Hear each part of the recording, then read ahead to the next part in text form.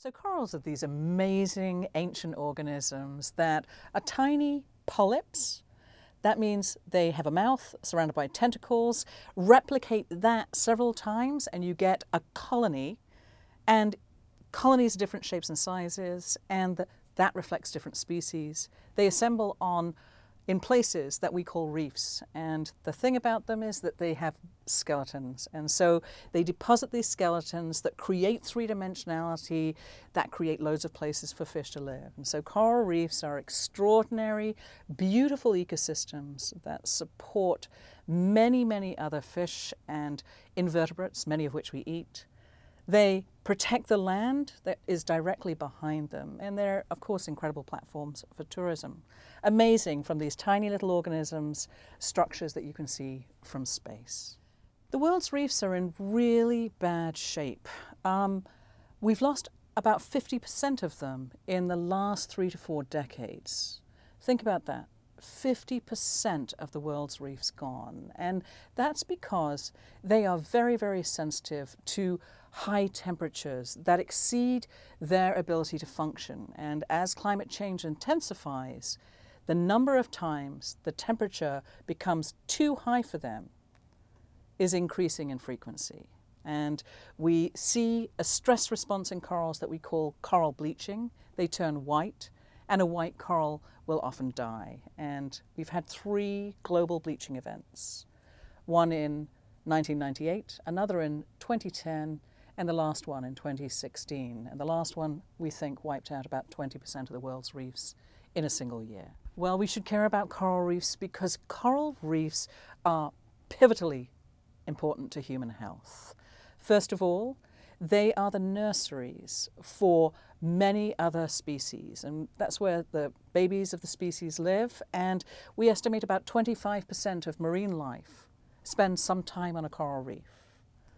Secondly, because they deposit these skeletons that really create underwater cities, they serve as natural breakwaters, so they protect land from storm energy coming across the Pacific or Caribbean. So without them, of course, that storm energy comes straight onto the land and it erodes away the land mass. They're a platform for tourism. I mean, you know, we all go in the water and we see these gorgeous coral reefs and we love that. Without coral reefs, there will be no tourist industry, no dive industry to see these beautiful tropical ecosystems. But there are these odd other things that we find there. We find some drugs that we use to treat diseases that are very important to humans. And so they are venues for new drug discoveries that will be important for the human race. And lastly, of course, they are important in balancing gases, carbon dioxide and oxygen, that are so critical to our ability to survive on the planet. We breathe oxygen. Part of that oxygen comes from the coral reef. So they serve many, many different purposes: food security, coastal security, tourism and economic security, the medical profession, and the gas balance. What can we do about it? Well, we can all get together and decide that we are going to change the way that we utilize fossil fuels.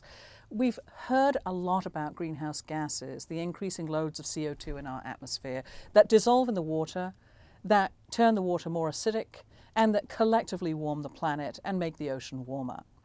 We have to stop it. We have to reduce the greenhouse gas emissions. So maybe turn to a vegan diet. Maybe an electric car, solar on your house. Lobby your local politician to advance those agenda at the state level. Change your light bulbs. Get on a bicycle. Maybe take less flights. Don't get on an airplane. Do more virtually than you would have ever done before. And people say potentially the most important thing you can do is don't have a child. That's quite controversial.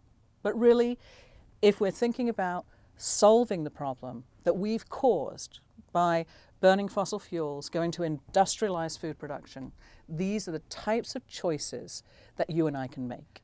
You know, science is like being a kid again, right?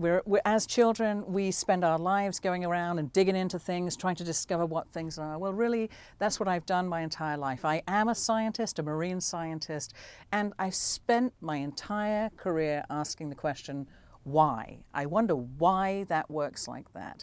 My whys are predominantly focused at coral reefs, but what I love about it is I don't know the answer. I'm always working towards answering a question that maybe I have a hint about what the answer will be, and then when I actually answer the question, I get a completely different answer. So it keeps me second guessing all the time. I love it. It's a wonderful career. I advise you to get into it.